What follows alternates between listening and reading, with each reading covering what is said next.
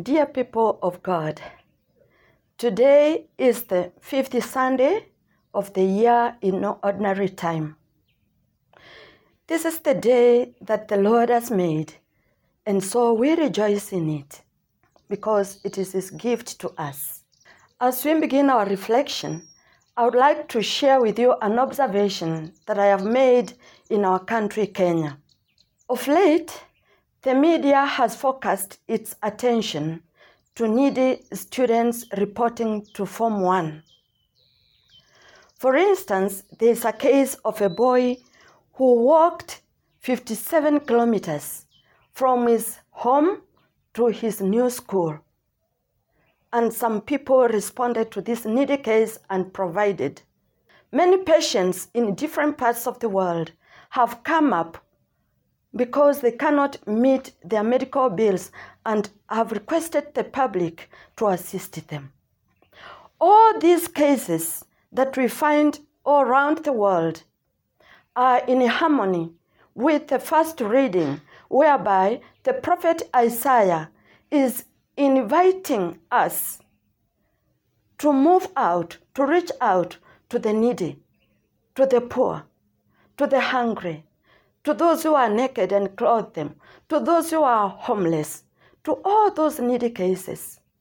As we listen to the word of God today, the question that we would ask ourselves is, what needy case do I have in my hands, in my village, wherever I work, that I can use my resources to assist?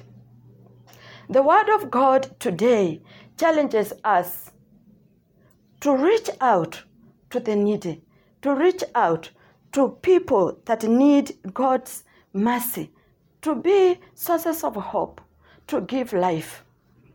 And when we give hope, when we reach out to these needy cases, God is happy. And Isaiah is telling us, when we help other people, God will in turn hear our cry. When we cry out to Him, God will in turn hear our prayer. The good that we do comes back to us, not just to that person. And no wonder the Kiswahili song goes, unapotenda wema wajitendea mwenyewe, unapotenda maovu wajitenda mwenyewe. The good you do comes back to you. The evil you do comes back to you. And so God is inviting us to do that which is good to the other. In the gospel reading, Jesus is calling His followers salt of the earth and light of the world.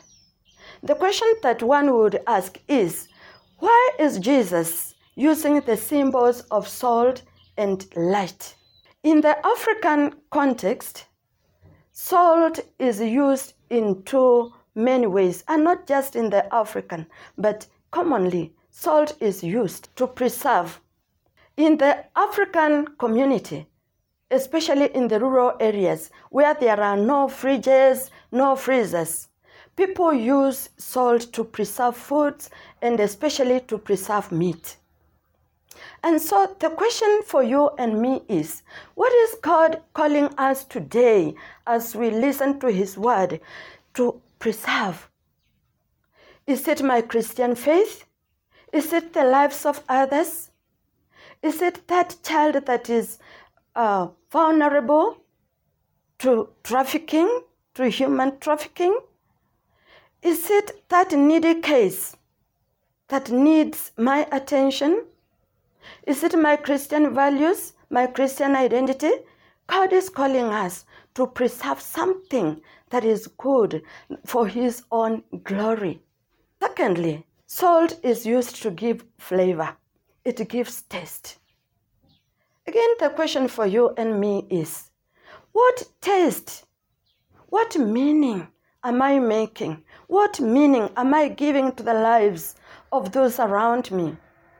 What kind of taste am I giving out to the people in the school where I spend my day, to the patients with whom I interact, to that church community, to the small Christian community, in the parliament. The question is, for me, for you as a religious woman, what impact are you making to the people around you? As a priest, as a brother, as a lay person, as a religious man, what impact are you making to the people around you? And so salt adds flavor. And so our lives, likened to salt, should give meaning, should add flavor, should bring peace, should bring healing to the people's lives. And this was the ministry of Jesus. And we as his followers are sharers in this ministry, whereby we are invited to become sources of hope, sources of peace, where we are invited to give meaning to people's lives. Jesus today is reminding us that we are the light of the world. We are the light. We are supposed to hold this candle that we received at baptism. And so, as light of the world, as light of the people, as light of the community in whose life we share, we are called to become role models. We are called to lead people to that true light, Christ the Lord.